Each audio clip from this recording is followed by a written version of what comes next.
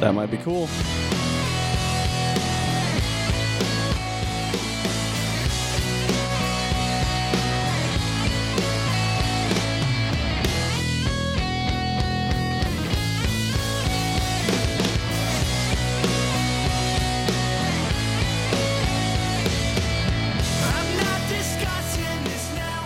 Welcome back to That Might Be Cool.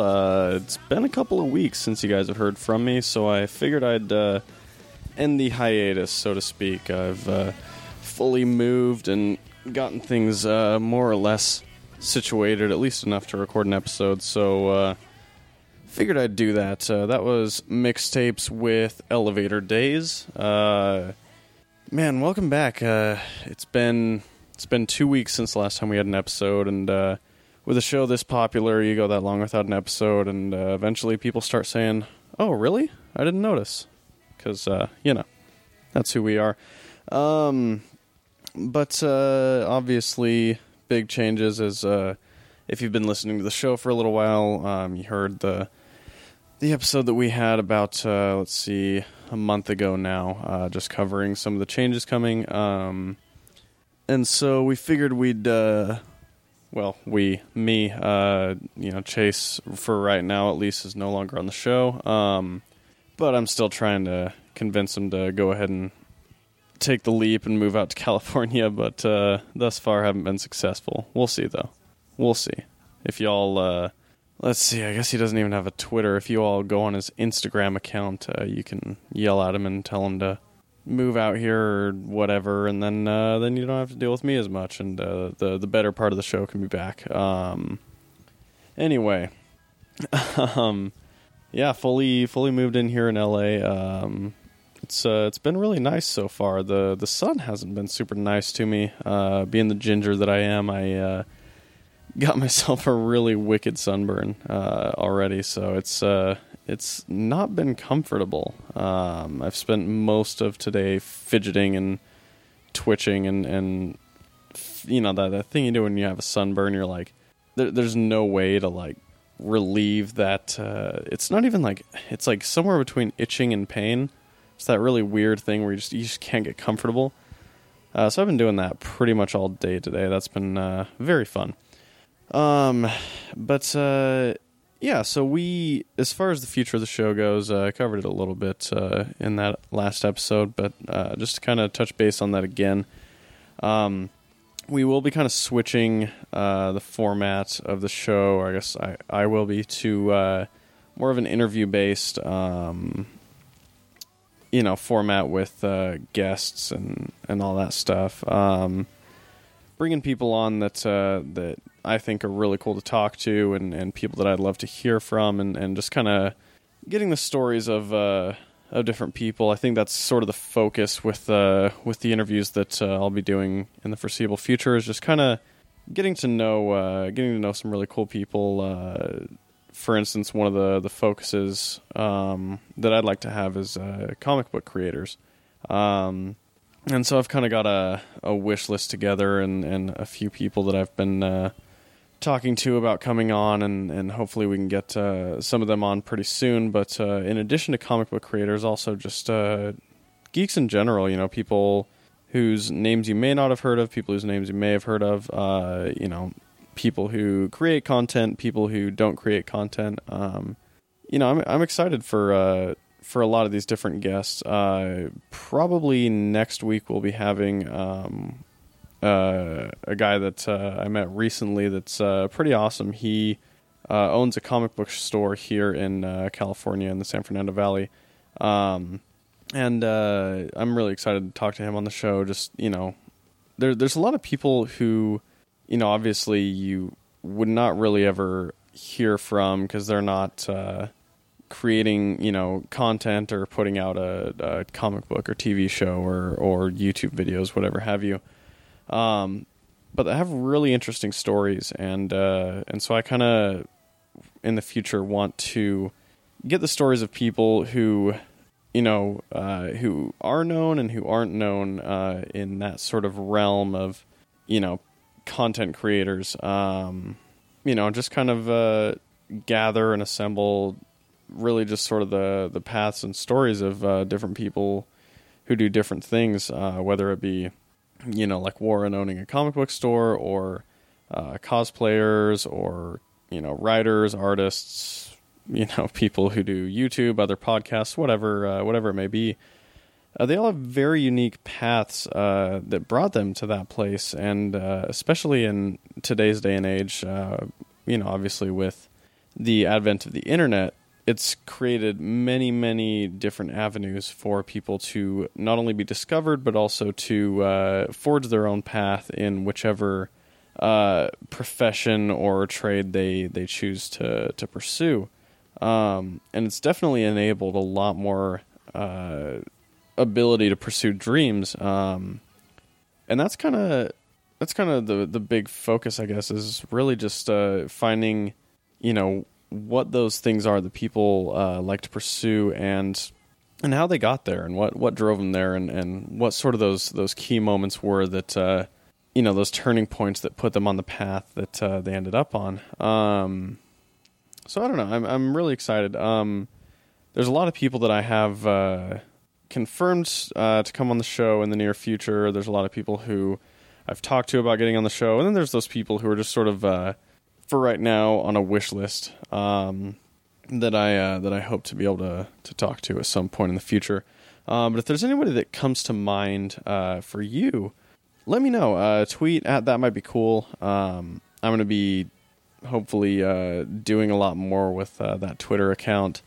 I am a pretty big stranger to Twitter. I've used it before in the past, but I've never been an active user on Twitter, and so I'm going to try and revise my approach there. Obviously, it's a great tool that people can use, and it'll probably be the means by which I'm able to get a lot of the guests that we're going to have on in the future. So if there's any sort of wish list people that you'd like me to talk to and find out their stories, tweet it. That might be cool, and I'll see what I can do. That's really all the the base covering that I'll be doing today, but I figured I'd talk about a few other things while I was at it. With this move going on lately, I've definitely been really busy, but what's been nice about it is I have had the downtime I've kind of been able to do a lot of reading and watching different shows, and a ton of writing and drawing as well, which has been really nice. I've been working on a comic book that I'm hoping to get published in the next year or so, and I got like almost all the way. It's a 5-part story, and I got pretty much 4 parts of that completely plotted out by the time that I realized that that's only the writing is only half of the story, and that I needed to figure out what I was going to do with the art. And so I started drawing again, and something that I hadn't really done regularly in years. So I started drawing again and trying to change up my style to sort of fit the mood and aesthetic that I have in mind for this book. And so that's been like the process that's taken up most of the time that I've devoted to making this story, is just like trying to get my art to a place where I feel confident putting it on a page and publishing it. That being said, though, like if any of our listeners are artists and have any interest in doing art for a comic book, please let me know, because although I'm trying my hardest to get my art to the point that I'd be confident putting it on page, I would gladly accept any other artist, and especially talented artists, because I have so much less talent than like anybody I see on DeviantArt or Tumblr or any of those other places that artists choose to post their stuff. And so if any of our listeners are artistically inclined, please let me know. You can tweet me at That Might Be Cool, or send an email to jason@thatmightbecool.com, and let's talk about it. I can't really offer any payment up front for that, obviously, but with it being self-published, it would be definitely the type of thing where we'd be able to split whatever sales profits would come of that. So, all you artists out there, hit me up if any of you are artists. But anyway, back to the topic at hand. I've been reading every single book that's been coming out in DC Rebirth. We're now, let's see, about a month and a half into DC Rebirth, and the content is still really consistently good. Some of my favorite series that have come so far, and they've only released a few of the lines. There's still many books to come, like Teen Titans, Nightwing, Suicide Squad, Harley Quinn, a whole host of other books that still have yet to come out. But of the books that have come out, there's been some really, really strong, consistent, heavy hitting. For instance, Superman by Patrick Gleason and Peter Tomasi. That book is probably the best Superman book that's been written in years, and I mean, in recent years we've had some great works from people like Jeff Johns, Max Landis, Grant Morrison, and some other writers. But the Superman book that's going on right now, it's only 2 issues in. Well, I guess 3 issues in, because they kind of had the introduction sort of 0 issue. But it's really good. It's focusing on Clark, his wife Lois, and his son Jonathan, and just kind of dealing with the fact that Clark and Lois, in this story, they are from a different Earth. They're from an Earth where Lois and Clark did get married, and they, in this big event, basically, you don't really need to know too much of the backstory other than they got sucked up into some cosmic event that happened, the story called Convergence, and now they are on this Earth, sort of living in hiding as Clark and Lois, I think White was the name that they were going by, the sort of alias, living off in the middle of nowhere. As there's, the Superman that was already on this Earth, a younger Clark Kent, already existed and was doing his whole, angsty Superman thing. But he actually died, which caused old, super dad Clark to basically decide to instead of continuing to live in hiding, he would put on the tights and the cape and go back into action and sort of fill the gap that was left. The S shield shaped gap that the previous Superman left, and so he's been Supermaning around and trying to get to the bottom of a few things. He spent a bit of time trying to see if he could revive the old Superman. He spent some time doing a few other things. Meanwhile, his son, Jonathan, who is probably my favorite new character ever, if in this continuity we're not going to be able to get a Connor Kent Superboy, who was, if you don't know the story of Connor Kent, he was in the TV show Young Justice. He was also in a really great Teen Titans run by Jeff Johns from the early 2000s that actually got me into comic books. But if that Superboy does not exist in this continuity, then Jonathan Kent, Clark's son, is a welcome replacement. He's a 8-year-old kid who is half Kryptonian, half human, son of Lois and Clark, and he's just really, really fun. And the way that Patrick Gleason draws him, he's just freaking adorable. And he's been kind of discovering some of his powers, and he accidentally, there was kind of a sad moment where he accidentally burned his pet cat alive, unfortunately, because his heat vision just kind of came on unexpectedly. And he's kind of, they're trying to figure out what exactly are the ranges of his powers, being that he's half human. So in the last issue, he fell out of a tree and got a concussion. Meanwhile, he's also got super strength and heat vision, and he can fly and all this stuff. And it's really fun exploring that and exploring Superman being a dad, which is surprisingly something that we haven't really gotten much of before. In about 80 years of Superman stories, we still haven't really seen this side of him where he's married and has a kid. And so it's a really just I guess unique and interesting look at Superman, but it also kind of feels right. You know, Superman has always sort of felt like he was a dad in a certain way. Maybe it's just because he's the big blue Boy Scout with a strong moral compass. But he is kind of assuming that role, which is great. But anyway, that's the new DC Superman comic. If you have any remote interest in Superman at all, I definitely recommend reading it. Probably the best book in the new DC line. The other one is the new Batman title by writer Tom King, who I absolutely cannot praise enough. He's just a fantastic writer.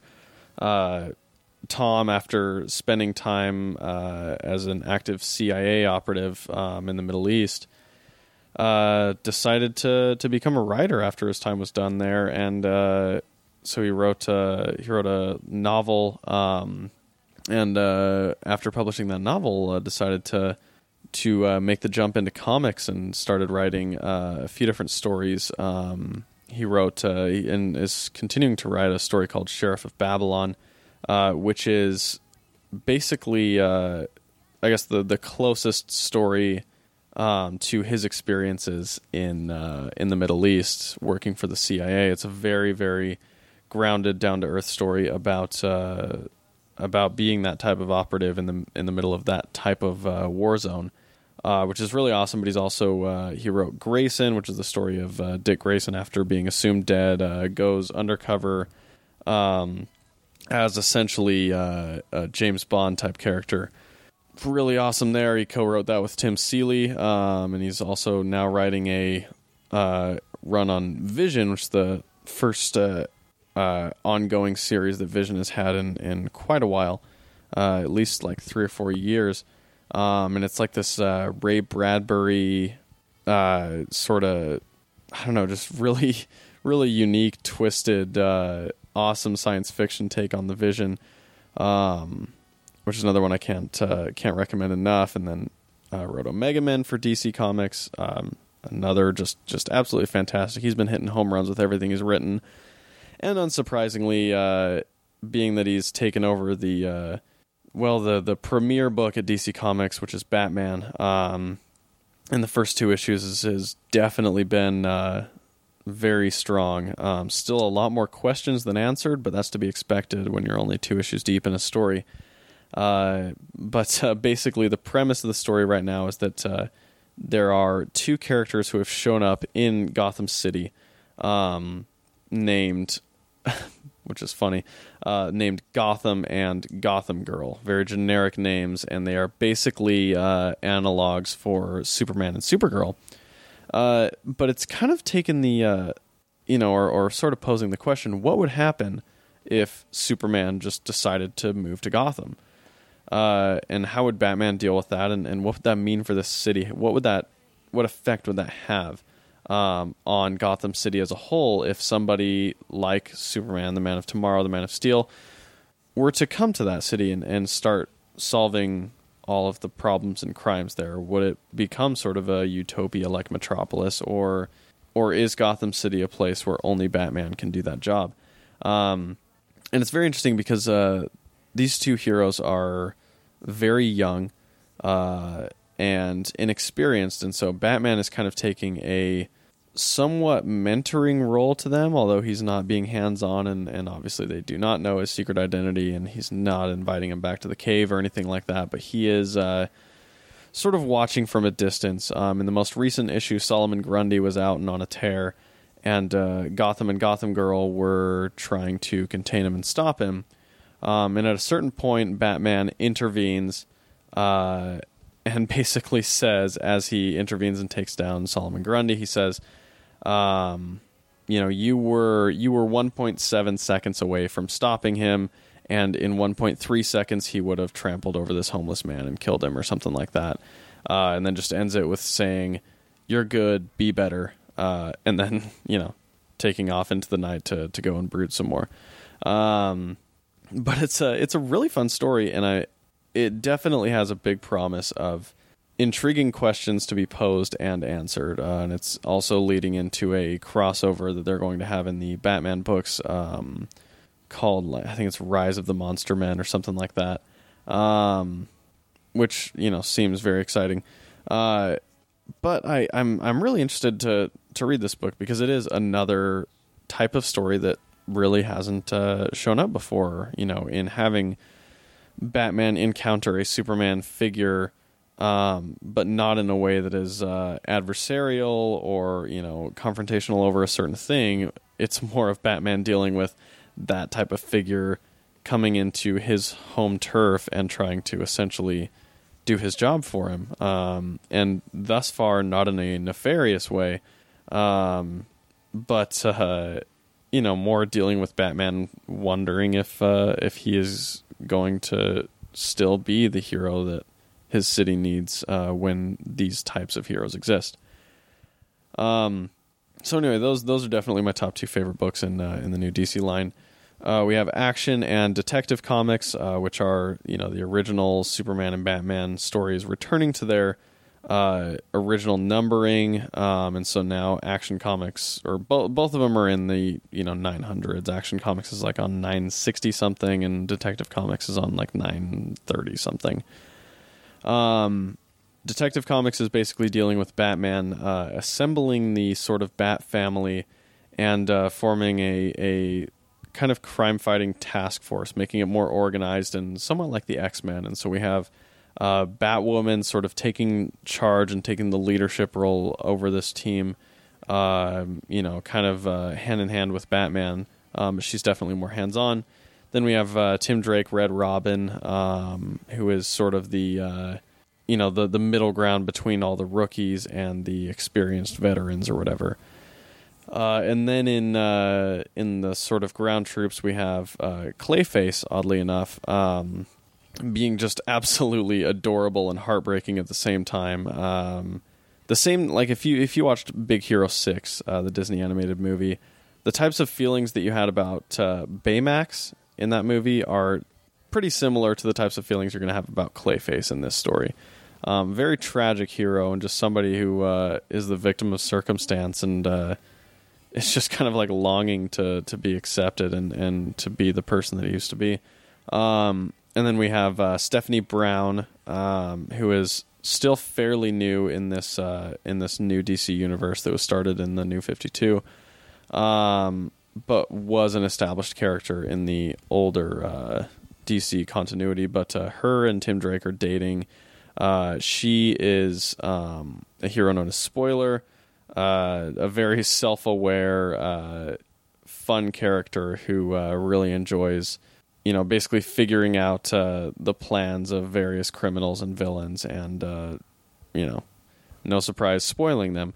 But basically she, her big thing has been that she will do all sorts of hacking and digging and whatnot to expose plans and bring them crashing down before they ever happen.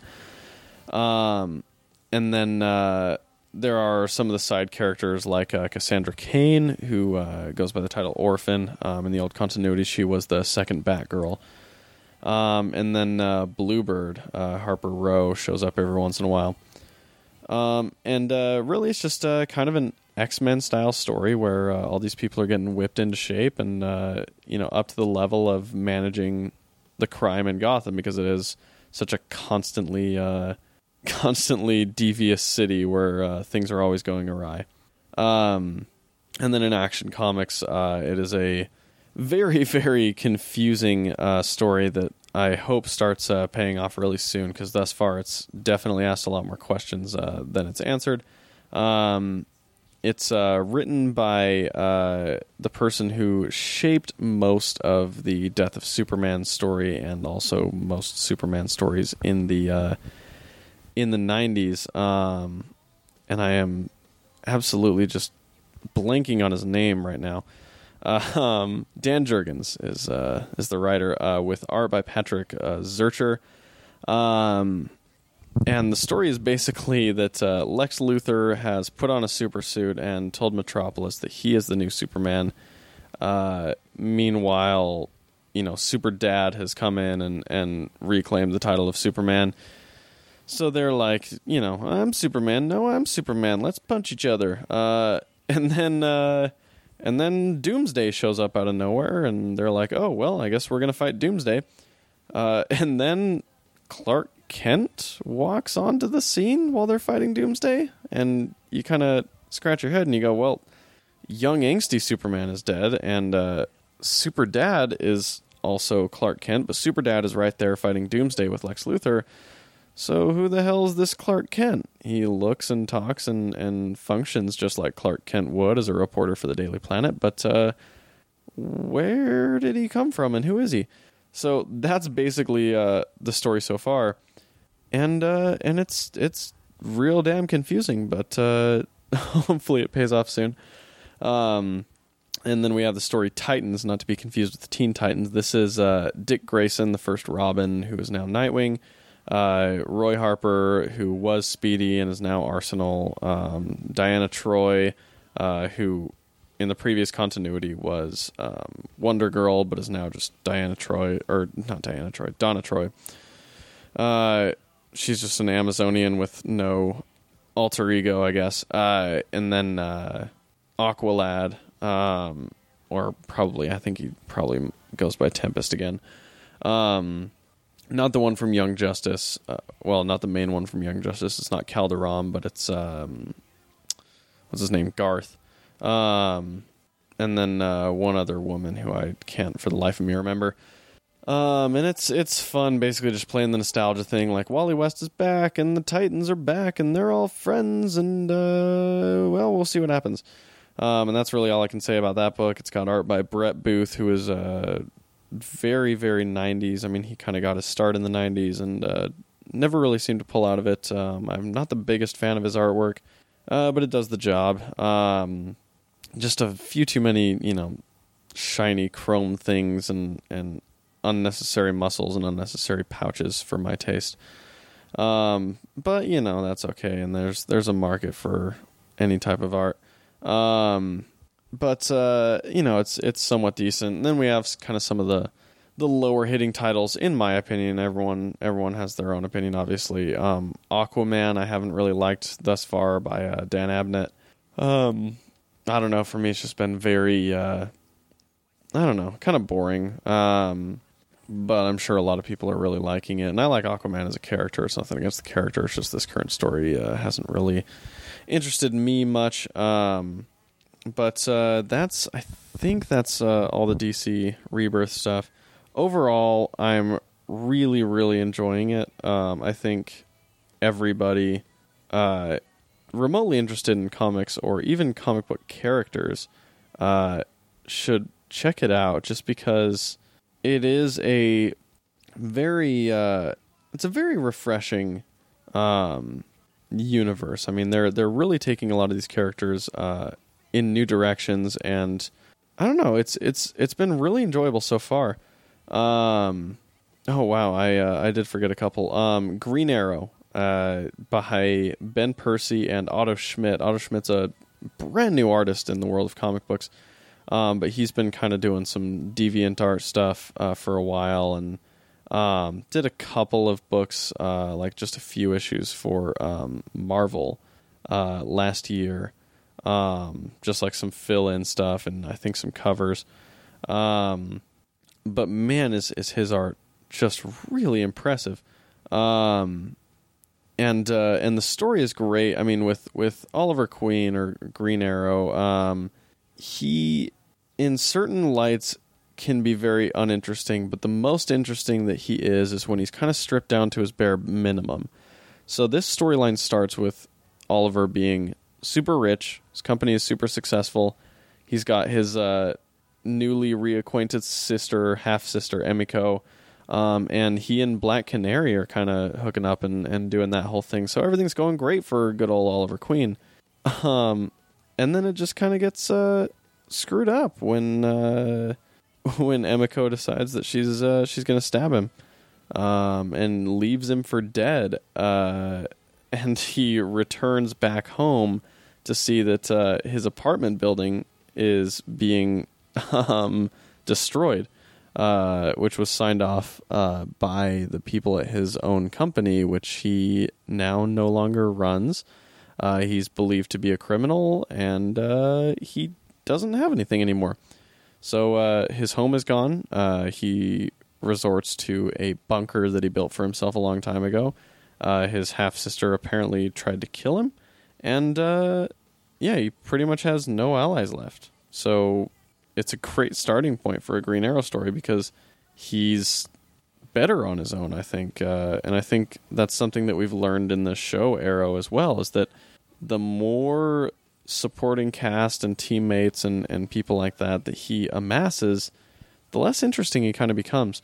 And so just with the art being absolutely stunning, with Black Canary and with Green Arrow both just working the best they can possibly work as characters. It's a really fun book, and it's a quick read. It's not overly dialogue heavy, and it's pretty damn accessible for new readers. And then for Green Lanterns, we have two brand new Green Lanterns.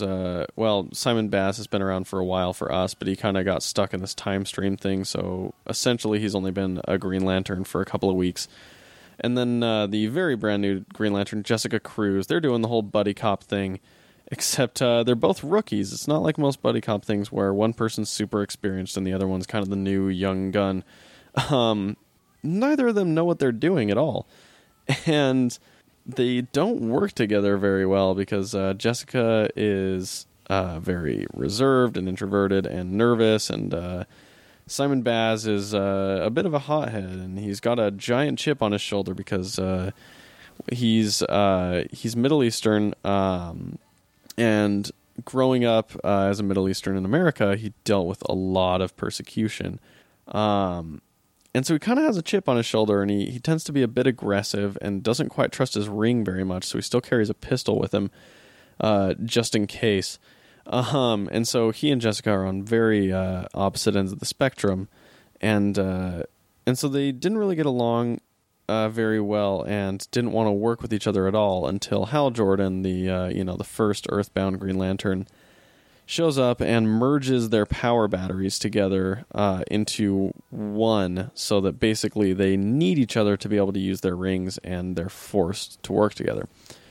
And they don't get, an hour into working together when all of a sudden tons of people on Earth start getting infected with this rage and bloodlust to just start killing people and ripping them limb from limb. And we find out that's because the Red Lanterns, the color that's powered by rage, have been just sending out tons and tons of Red Lantern rings into the universe, and finding people who are feeling great rage and enhancing that and imbuing them with tons of power to just go on giant rage fests. So now, with Hal Jordan out in space somewhere, Simon and Jessica have to deal with this giant rage attack and tons of people. It's kind of like that scene in Kingsman, right at the climax of Kingsman, when everybody on Earth is just tearing each other apart. It's basically like that, and the two people tasked with taking care of that have absolutely no idea what they're doing. So it's very fun. It's a typical buddy cop thing, except it's cosmic and spacey and all that fun stuff. And then the Zero issue for Justice League came out recently, and it's very interesting. Super Dad has kind of joined all these heroes that have been around for a while, and they dealt with an alien infestation type thing, and that's about it. And then other than that, the last book to talk about is Wonder Woman, another book that's posed tons of questions, still has yet to answer any, but it is in the capable hands of Greg Rucka, who's a fantastic writer. So I'll await whatever is coming there. And that's been the DC Rebirth ramblings, because if you're a listener of the Savage Line, you know that they kind of hate it when I go on my DC rants, and I'm sure you hate it too, and everybody hates it, but oh well. To get into some other things, I was watching Batman Forever and Batman Returns today. I don't know why I watched both of those, but I did, and man, those movies do and don't hold up in the weirdest ways. They are definitely more like in the case of Batman Returns, that movie is so overtly sexual in so many different areas, that it's kind of bizarre to believe that that was a big superhero movie, because when we look at even like the Iron Man movies, but also the modern Batman or Superman or whatever movies, they'll make a couple of sexual wisecracks. There's obviously some scenes with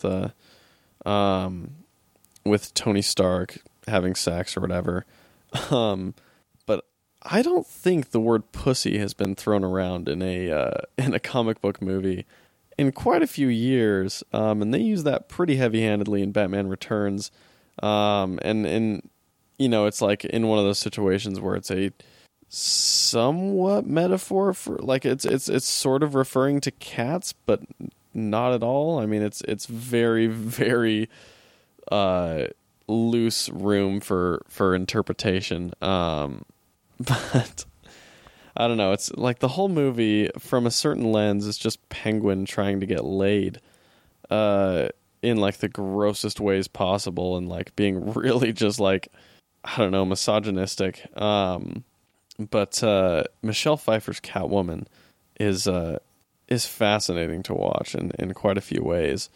And when I watched it, the more I realized that the Gotham show is very, very, I guess, based in Tim Burton's sort of Batman world, or at least inspired by it. There are obviously changes. It wouldn't make sense as a sort of prequel to the Tim Burton Batman movies. But it's definitely following that aesthetic very closely. And if you look at the Selina Kyle in Batman Returns, and then compare her to the Selina Kyle in Gotham, they actually kind of look like the younger and older versions of each other. And the same sort of goes for Penguin. I mean, you could picture Penguin from Gotham gaining tons of weight and getting a little bit shorter and going bald and growing out some hair and just becoming grotesque. And then just for the look of the city itself, it does definitely have that Burton-esque vibe. Although, obviously, the Commissioner Gordon in the Burton movies versus the Commissioner Gordon in the modern interpretation, very much different. In the Burton movies, he's pretty useless and hardly ever shows up, whereas now Gordon is kind of the sort of main supporting character in the Batman universe. You've got Alfred, you've got Gordon, and you've got Robin, and so it's kind of interesting to see how that shifted. And I think the animated series was more responsible for that than anything else. But yeah, it's really interesting just seeing, you've got the original Tim Burton Batman movie, which was a little ridiculous, but in a slightly more grounded way. I mean, it was bizarre, but not extremely so. But then you go into Batman Returns, and he just amped it up to 11, and you have the weird Selina Kyle dying and then getting licked by cats and brought back to life that way. You've got the whole weird grotesque Penguin thing, and like, I don't know, the thing that struck me as the most odd during the whole opening sequence on Batman Returns was the thing with Penguin's parents, with the Cobblepots. Pee Wee Herman is playing Penguin's dad. They have this whole like very odd, like, student film looking scene where like they're reacting to Penguin's birth or whatever, and like, I don't know, the shots, they just like, everything about it felt so odd and like amateurish, and like the cuts were just a little weird, the lighting was a little weird, the acting was very stiff. And then Pee Wee Herman is like pretty young at the time, but they've got him in like this horrible fake mustache with like a non-functioning monocle, or it might have been glasses, but they didn't even look real at all, and like a bad wig. But then they didn't do any sort of like wrinkle work on him, and so he just has this gray hair and gray mustache with the skin of a 30-year-old. And I don't know, their reactions just like didn't fit at all, and it was like super stiff and just odd to watch in a movie made by professional director like Tim Burton. And so that was a little just jarring, but the world itself, Christopher Walken as Max Schreck, and I don't know, just everything about it was just so rough. But in kind of a cool way. I mean, it's a movie that you can watch and appreciate the very, very bizarre world that they've created. And it's obviously the last time that Michael Keaton wore the Batman costume, and he was definitely playing up the brooding. At a certain point, and this is one thing I love about the Michael Keaton Batman, is that there is a certain point in this movie where he's literally just sitting in the house, all alone, all the lights off, brooding and gazing out the window, essentially just like spending his time waiting for the bat signal to light up. And that's just like, that's such a, I don't know, it's a funny thing because you'd never read that in a comic book. You'd never have Batman just sitting there alone in the dark, looking out a window, waiting for the bat signal, or at least not in a modern comic book. I'm sure it was alive and well in the days of Bill Finger and Bob Kane. But now there's sort of this expectation of kind of conceivability.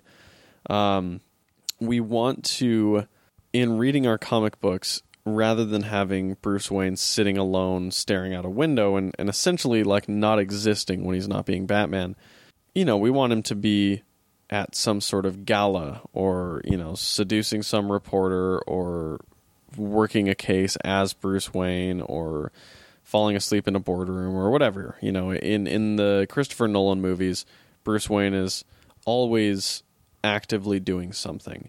And, at the very least, and oftentimes in the comic books, what we have is that scene sort of substituted for Bruce Wayne as Batman out in Gotham City just kind of looking for some crime.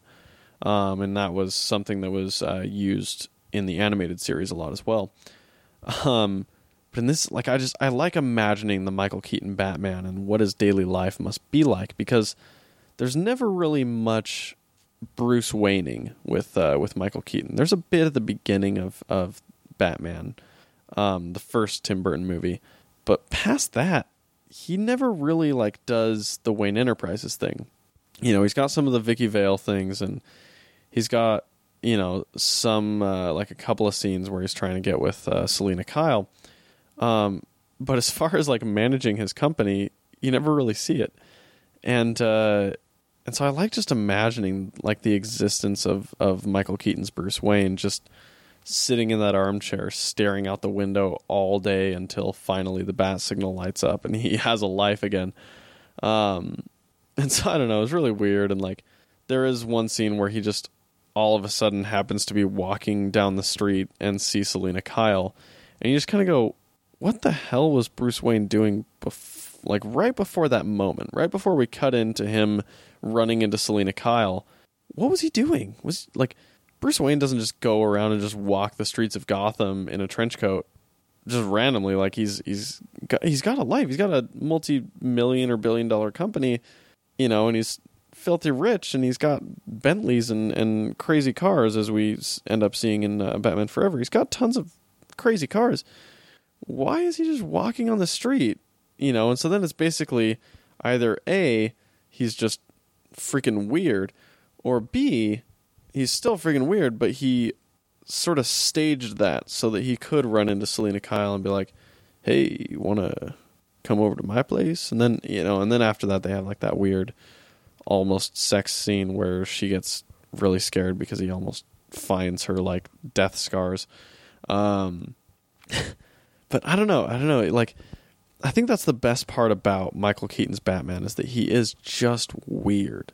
He's just a really weird guy who doesn't function at all as a regular human being, which I guess is sort of an essential element to Batman, but like he barely even puts on a front of being sane.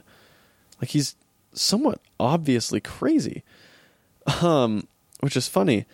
And then in Batman Forever, we get Val Kilmer, who, in my opinion, is a bit underrated as Batman. I mean, obviously he got a bit bloated in the later years, and and didn't really do much after that movie other than like Kiss Kiss Bang Bang, which is fantastic.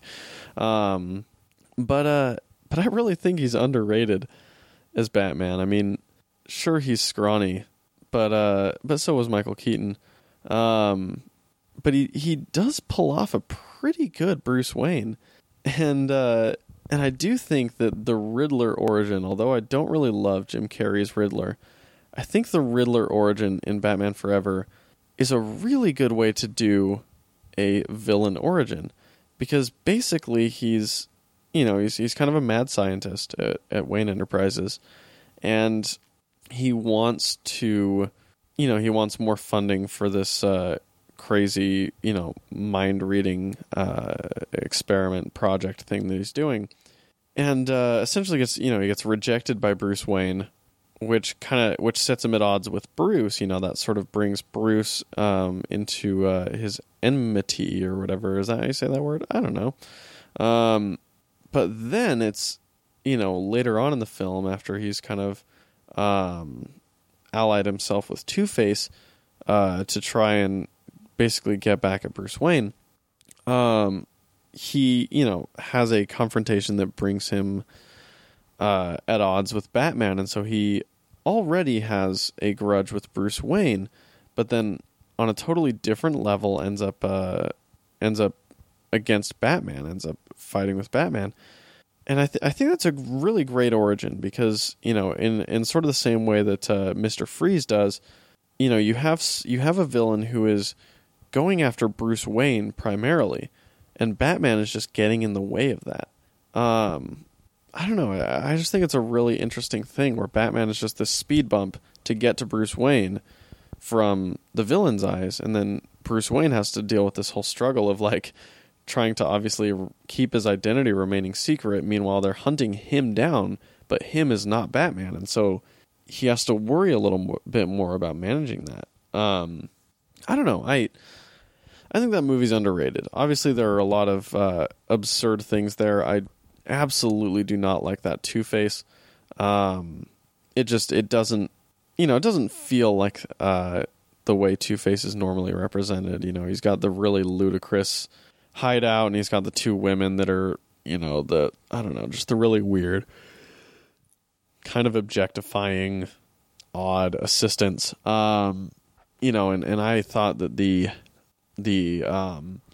Aaron Eckhart Two-Face in The Dark Knight was a lot closer to the typical portrayal of him that we saw in the animated series, that we've seen in the comic books and other things like that. This Two-Face was just a little bit too unbelievable, which I know saying that about a character like Two-Face is, sort of a fallacy almost, but just, I don't know, just that sort of grandiosity and strangeness that Tommy Lee Jones's Two-Face had was a little much for me, and so I prefer Two-Face to be just kind of a duplicitous, kind of crazy person, but somebody who still genuinely believes in serving justice, in his weird, sick, twisted way, and still believes in himself, and isn't just really just a one-dimensional person who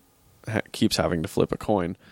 And then the best and worst part of this movie was Chris O'Donnell as Dick Grayson, aka Robin. He's referred to by everybody else in the movie. He's referred to as if he were like 12 years old. But at the time, he had to have been like at least 20, but like probably like 25. He's a full adult, but everybody keeps referring to him as if he's a child. And that was just odd, because they're like talking about how, like his biggest desire is just to get laid.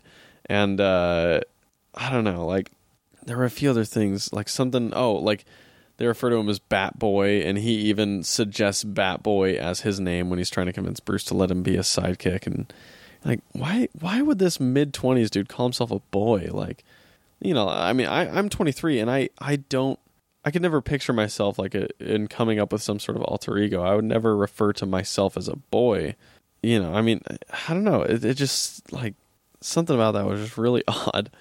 But he did have the look, and he was, I mean, he did play it pretty fun. Costume was ridiculous. The bat nipples were alive and strong. Yeah, man, I don't know, just bizarre.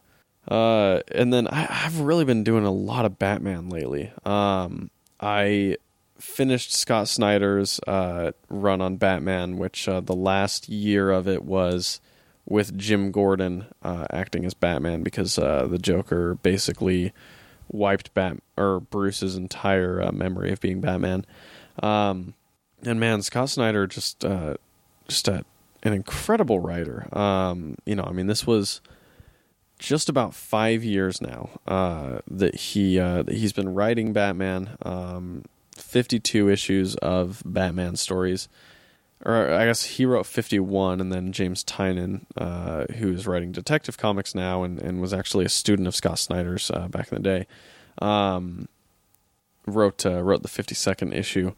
But just a masterful epic. We start out Scott Snyder's run with the Court of Owls storyline, which is basically Batman and Bruce learning that there are secrets in Gotham City that even he, the greatest detective in the world, the person who was, grown and raised in Gotham, does not know about, or at least doesn't believe are real. And we have this mythological Illuminati of the Court of Owls coming to bear and really taking Bruce by surprise, which is something that's never happened to him before.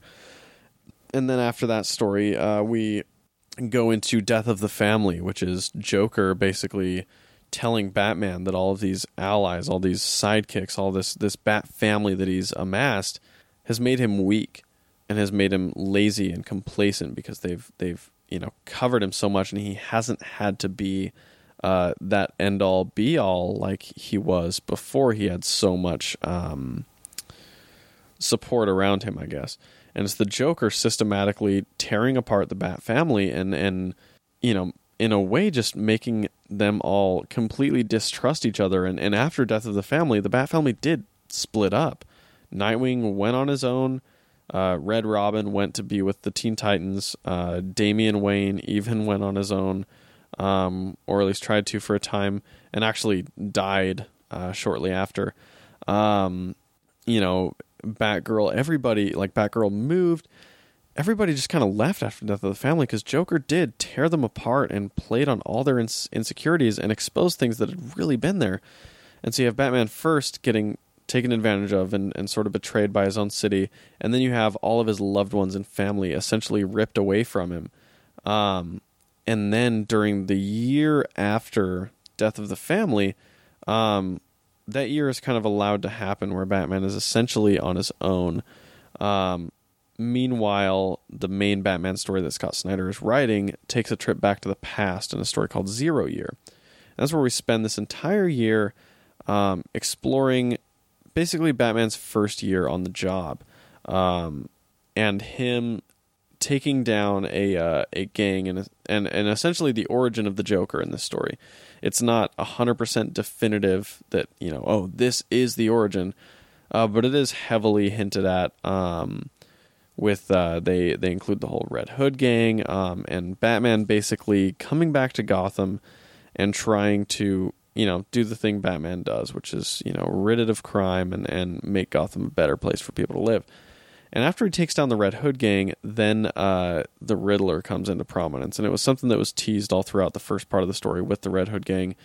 But then Riddler sends Gotham into the real thing that they call the 0 year, that the people of Gotham refer to as the 0 year, which is he wipes out all technology in Gotham, and poses a question and is challenging Gotham to raise itself up, and Batman as well, Gotham and Batman, to raise themselves up to his level of intellect, to make themselves smarter, make themselves better, make themselves earn the life that they've so long had and taken for granted. And so they go into basically like 6 or 7 months of just, Stone Age, basically. They have all these buildings and all this technology that they just can't use. And I don't remember that storyline too well. It was honestly probably the weakest part of Scott Snyder's run. It was really good, but it dragged on a bit, and so there are definitely parts that were that have kind of vanished from my memory. But then we go from there and we go back into the current day. It's a year after the Joker has torn apart the Bat family in a story called Endgame. And this story kicks off with Batman having to take on the Justice League. He's in his, building or whatever, and Superman comes and attacks him and starts trying to kill him. And after Superman comes, the rest of the Justice League, all of them are coming and trying to kill him, and they're laughing hysterically. And Batman, basically through all this, comes to the realization that the Joker's back. It's been a year since the death of the family, and Joker was assumed dead. And so Batman is terrified that the Joker is back. Not only that, but that he's been able to take control of the most powerful human beings on the planet.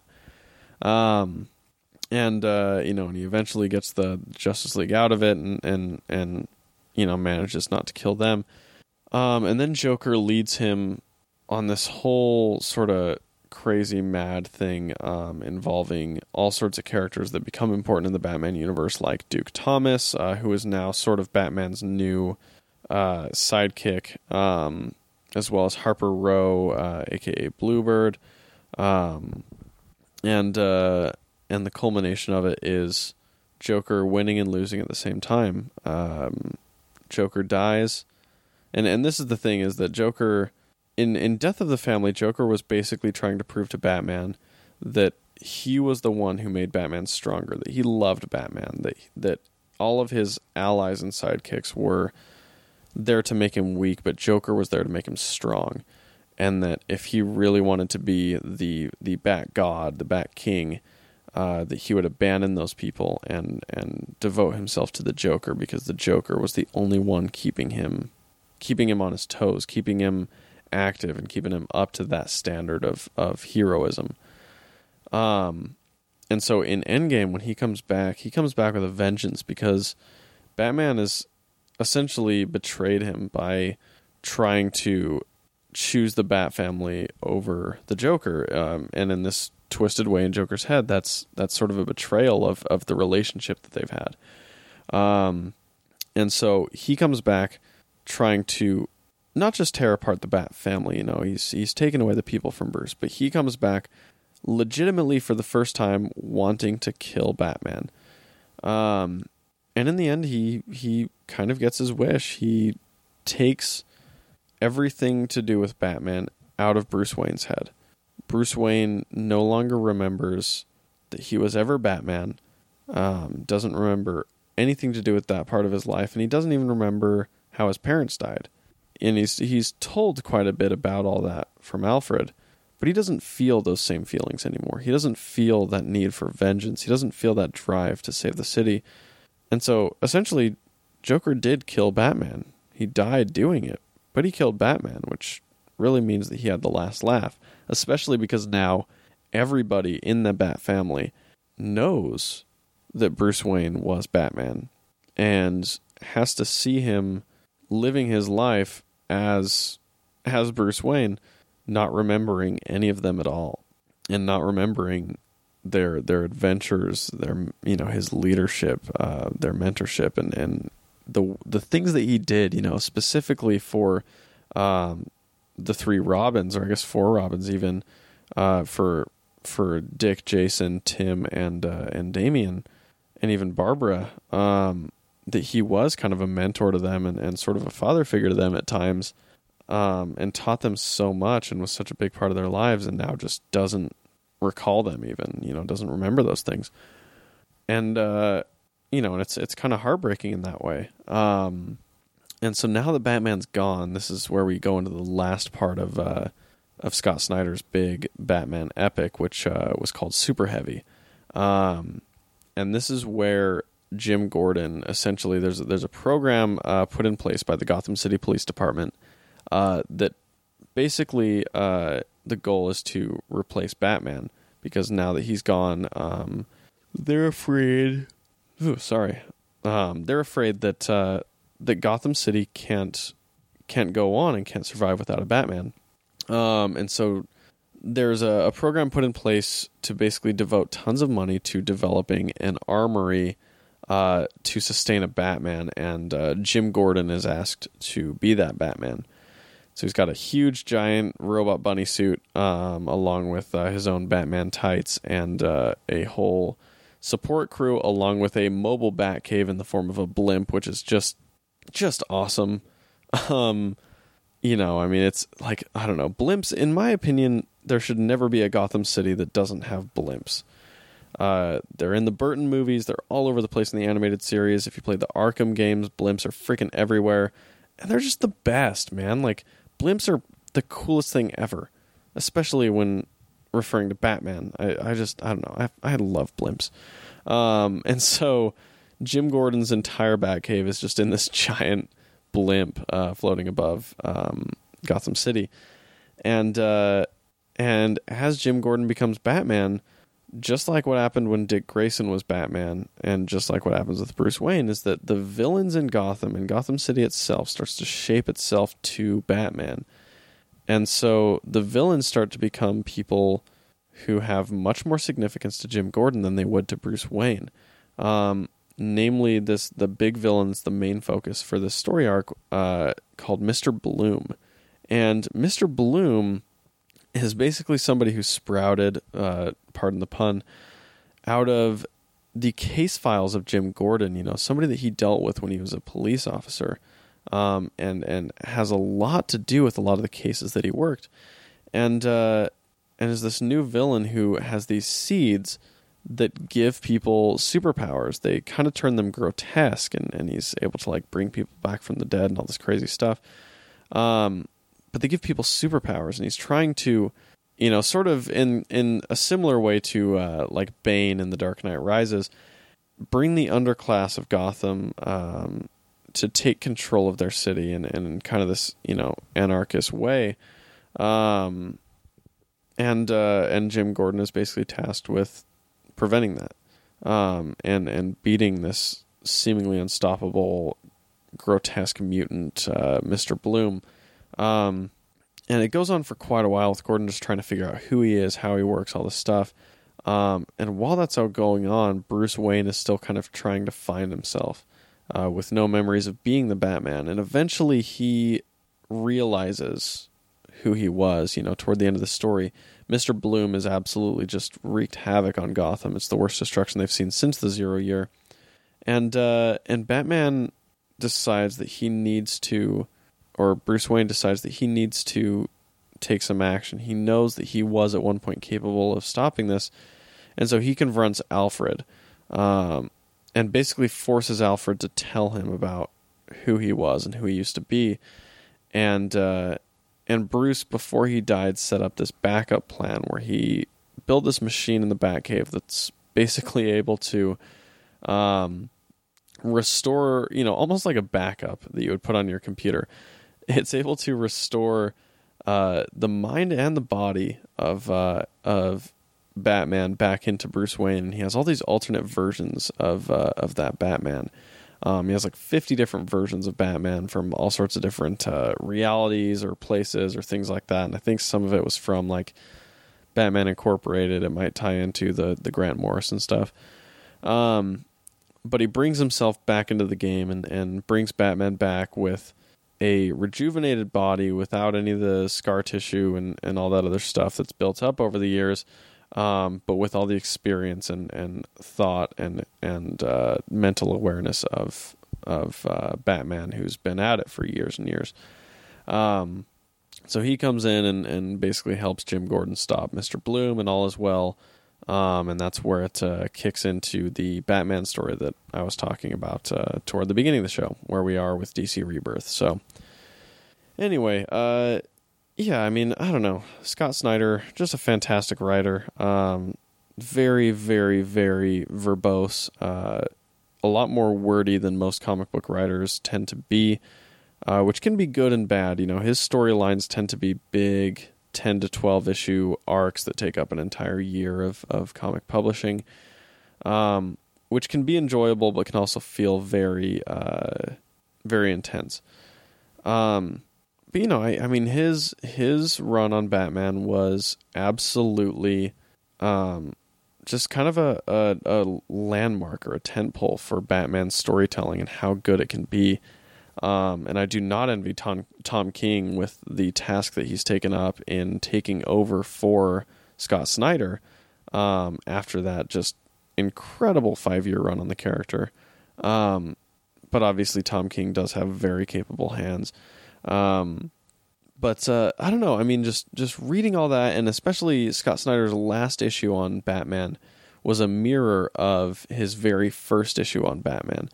In his first issue, it starts out with Batman, basically it's just kind of a table setting issue where it's establishing the world and all that. And he's talking about this Gotham Is column where it's, this thing in the Gotham Gazette, where citizens of Gotham talk about, and they sum up what Gotham is and what it means to them in just, one word. Gotham is blank. And it was a very interesting issue, and kind of set up a lot of the things that Snyder would continue to pay off on in the future. And then in his very last issue, it's basically a night where Batman doesn't really have anything to do, nothing major is going on, and he's just on the prowl, looking around in Gotham City for any crimes that he can stop. Meanwhile, it's going through the whole Gotham Is motif, and the writer of that Gotham Is column talks about how there have been plenty of people who have written the column beforehand and plenty of people who will write it after him. And he says, his job is to take what other people see in Gotham and take what other people write and interpret and find the meaning behind that and find the value behind it and give his take or his interpretation on it. And he goes on to thank Batman for what his influence has been on that. And it's kind of, this writer in this article is basically serving as an analog for Scott Snyder himself. And in talking about the Gotham Is column and talking about his job, on that particular column, he's basically talking about himself and his run on Batman. That plenty of people have written it before him and plenty of people will write after him. But his job was to take that story and interpret it in a way that is relevant for the people reading it. And to give his spin on it and his opinion and really tell his version of that myth that will outlive all of us. And it was really cool and absolutely just heartening and a great single issue of comics. I mean, I really think that issue deserves an Eisner nomination, and I hope it gets one. Because it is, in those 20 pages, it just does manage to tell a very great Batman story that has nothing, it has no action in it, really. And that was awesome. And it kind of, it almost brought a couple of tears to my eyes, which was, it was nice. And he's somebody that obviously cares very deeply for the Gotham world and is not leaving it. He's now writing a story that'll be upcoming called All-Star Batman, which sort of seems like it might be a bit less of a long-form story like he's consistently done. And this one, as he's said before, is like Batman meets Mad Max. So I'm looking forward to seeing what that is and how his take on that would go. But yeah, I mean, I don't know, I guess this whole episode has just been me talking about Batman. But that's where my head's been lately. I don't know. It's been really fun to just kind of dig deep to the bottom of the Batman well and revisit that, because it's been a little while since I've done some heavy Batman reading and watching. Anyway, I hope you've enjoyed the episode. Hopefully I won't have to do too many more one-person episodes. I'm sure they're not near as entertaining as the dialogues are. And they're definitely not as entertaining for me to do because, in my opinion, my thoughts are probably the least interesting thoughts out there. At least for me, I don't want to hear my own thoughts. I hear them all day.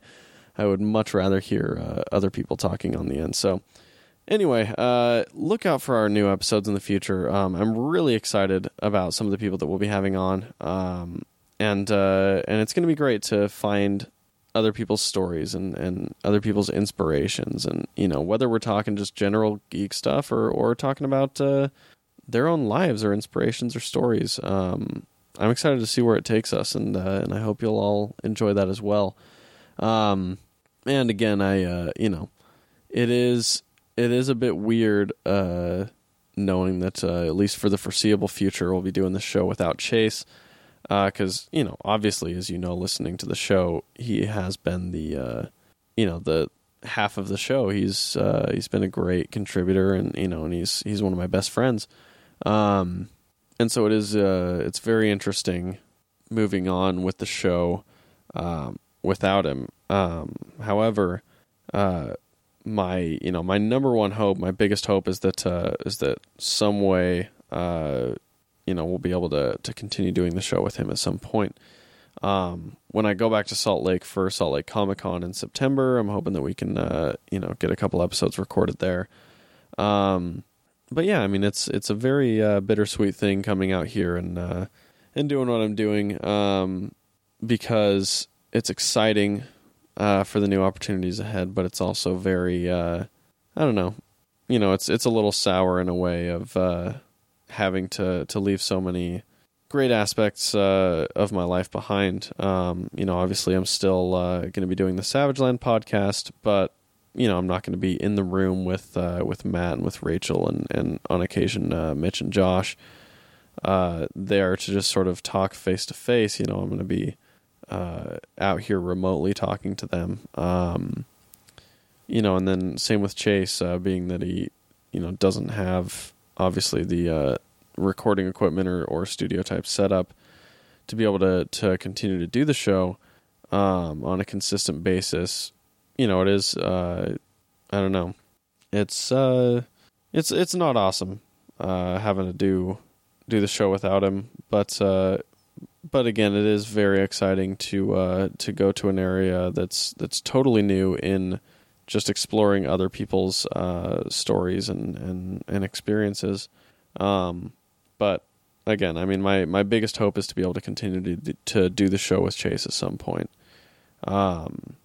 And continue that thing that we started over a year and a half ago, which obviously in the grand scheme of things doesn't seem like a lot of time, but I mean it's been over 50 episodes now that we've done, and and we've talked about it a bit on the show, but obviously there's so many different aspects of this whole TMBC thing that we all want to do, myself, Chase, Josh, Matt, Rachel, all these aspirations that we're hoping to accomplish, whether it be with these podcasts, with our YouTube channel, with the cartoons that we've all been kind of plotting and developing and writing together, obviously as well as the comic books I've been writing and all sorts of different things. I mean, there's so many things that we want to accomplish together as sort of this group. And I don't know. I think that all those things that we've talked about doing and all those things that we've kind of started the path on doing, I think we will get them done at some point, and hopefully sooner rather than later. But there is sort of that part of it that's like, in being so far away, it becomes less easy to accomplish those things, especially being in like a different time zone and all that stuff. There's just there's a lot of things that interrupt that process. But again, I do think that we will see a lot of those things to fruition as time goes on. And my biggest hope is that we can all explore those things that we've talked about and explore that side of ourselves. Getting to be creative and getting to explore those concepts and ideas that we've had in our heads, because I think each one of us has really cool things that we want to try. I mean, Josh, Matt, Chase, Rachel, myself as well. I mean, we've all got so much floating around there, so many influences and so many different things that have inspired us, and it's really just about finding the means to accomplish it, and finding, how exactly we would like to get that done. Anyway, I mean, I don't know, this whole little ramble here for the last few minutes doesn't really have a point, which I guess is probably pretty common in the things that I say, but I don't know, I guess really the point is that I'm glad I've taken this step, and I'm glad I'm out here in the place I want to be, and on the road I want to be on, and in a place that's much more accessible for some of the people that I'd like to talk to and bring on this show, as well as some of the methods that I'd like to utilize to expand the reach that we have and expand the scope of what we're doing. Very glad to be out here, but it is bittersweet because my collaborators and best friends are all back there in Salt Lake, and and that kind of sucks. I mean, and not in a way where I'm like bitter, like, oh, they should all be out here too, because I mean, everyone has their life. Everyone's got their own thing, and it's really hard to leave. I mean, and it's not what everyone wants to do. Matt's married and has a house in Salt Lake. Everybody, all of us are from there.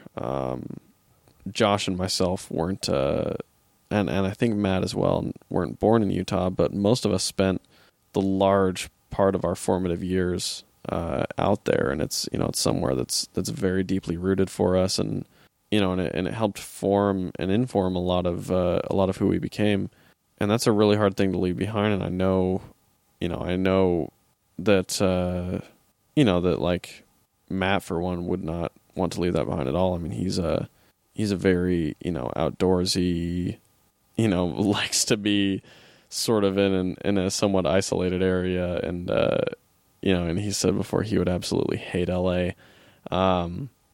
Chase is kind of in that middle ground where he's talked before about wanting to come out here, but at the same time he's very comfortable out there in Utah, and he rides his freaking dirt bikes and works on his cars, and in the area that Chase and I lived, it's a small town without being a super small town. I mean, it's got all the amenities that you'd want, but it is very, very comfortable, very friendly, very welcoming, and and you live there long enough, and and there's a big charm and appeal to it. And Josh as well. Josh lives in a similar area to where Chase and I lived. And Rachel also. I mean, she's in an area and in a place that she's been for a while with a great job, and obviously, dating somebody and all that. I mean, you get enough relationships and enough years of where you lived and the life that you've built for yourself. And I mean, there's no way you'd want to leave it behind, because that's, it's everything you're doing. And so really, I mean, the biggest part of it for all of us is that we all want to accomplish all these things that we've talked about. But now we're at the part where we need to figure out how to make that work logistically, being in different places, and having obviously different skill sets for what we're all capable of doing. And there are some areas that we need that none of us are fully capable of doing, like specifically animating and illustrating and things like that. And so that's been something that I've been trying to slowly grasp and learn, to sort of figure that out. And so, with the things like the cartoons and some of that other stuff, it'll probably take a little longer than others, because just the simple, learning how to get it done, because this is kind of a garage band situation where, we're only capable of doing the things that we can do ourselves. Obviously, if we were working for some company and our job was to create this content, then it'd be a different case, because, you just hire employees to do that. But we're all doing it on our own time. Matt is now, basically co-producing the Savage Land podcast.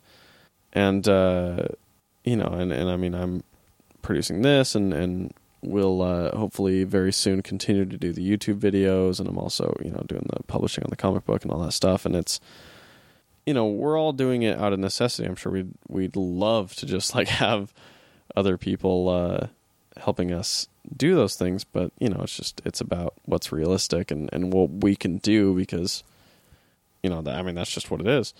And it's really fun because we get to explore that, but obviously it presents challenges with how quickly we can get things done, and when we do get them done, the quality that they'll be. And so whenever it happens that we do release our first cartoon, I'm sure that the animation quality is going to be pretty shoddy at best. But we're hoping that the heart and the storytelling of the things that we put out is really going to be the driving force there. And that's certainly my hope with this comic book, because if I'm illustrating it, guarantee you the artwork's not going to be fantastic.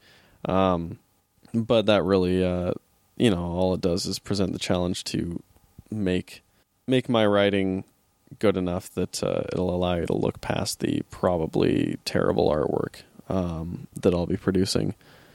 Anyway, I've rambled on long enough, but I just I want to say thank you to all of the listeners that are continuing to listen to the show, and I just want to express how excited I am to bring some of these people onto the show, and again, just explore other people's stories and hear from a lot more people than we've typically heard from on the show before. Typically it's been two white kids in their early 20s just talking about movies, which has been awesome, and I love doing it. It's that's what Chase and I would be doing whether or not we had microphones in front of our faces. We started the show just talking about stuff because that's all we did anyway.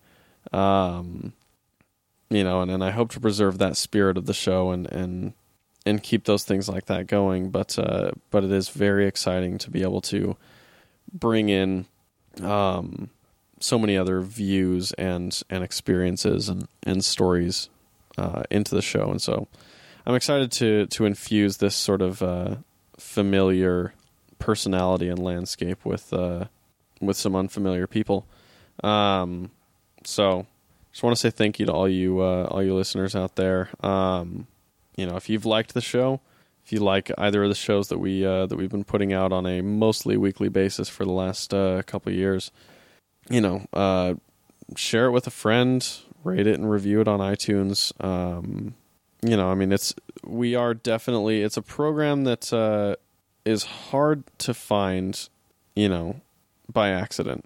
It's not very easy to find our show if you're not looking for it. So any word of mouth is always appreciated, and you're all awesome. So anyway, that pretty much does it for this week. You can find us on any social network at That Might Be Cool. Tweet at me, follow our Instagram, our Facebook, whatever you'd like, or go on our website, thatmightbecool.com. We do have our Amazon link and our Acorns link on there if you'd like to support the show without having to, just straight up hand us money. You can support the show by going to thatmightbecool.com and clicking on the Amazon link or our Acorns link. You can find both in the show notes for this show. Click on that info button or the more button or whatever button it is in the app you're using, and you'll find all of our links there. But Amazon and Acorns are the two best ways you can find to support our show, and hopefully they're beneficial to you as well. Obviously, we know what Amazon does for you, but Acorns is an awesome app that I use that basically just helps you save money without having to worry about setting money aside to save. Really great stuff. Anyway, check out the show notes for that, and look for our episode next week. Hopefully we will not be missing any weeks in the foreseeable future. And enjoy more mixtapes with the song Bad Parts.